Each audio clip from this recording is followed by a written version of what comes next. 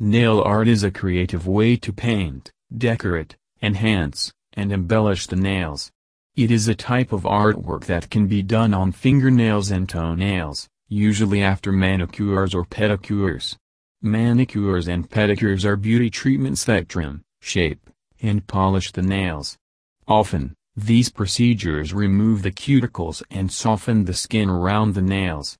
Types of manicures can vary from polish on natural nails to dipping powder and acrylic nails. Wall painting from 2330 BC found in a tomb shows people with painted nails.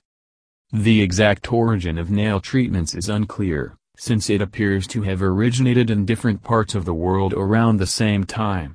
In ancient Egypt, from 5000 to 3000 BC, women would dye their nails with henna to indicate social status and seductiveness.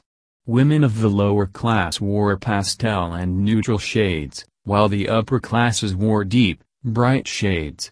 In Babylonia, 3200 BC, men, not women, painted their nails with black and green coal, an ancient cosmetic.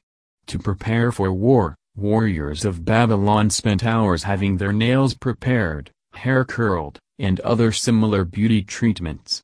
As in ancient Egypt, nail color indicated one's status, black for noblemen and green for the common man.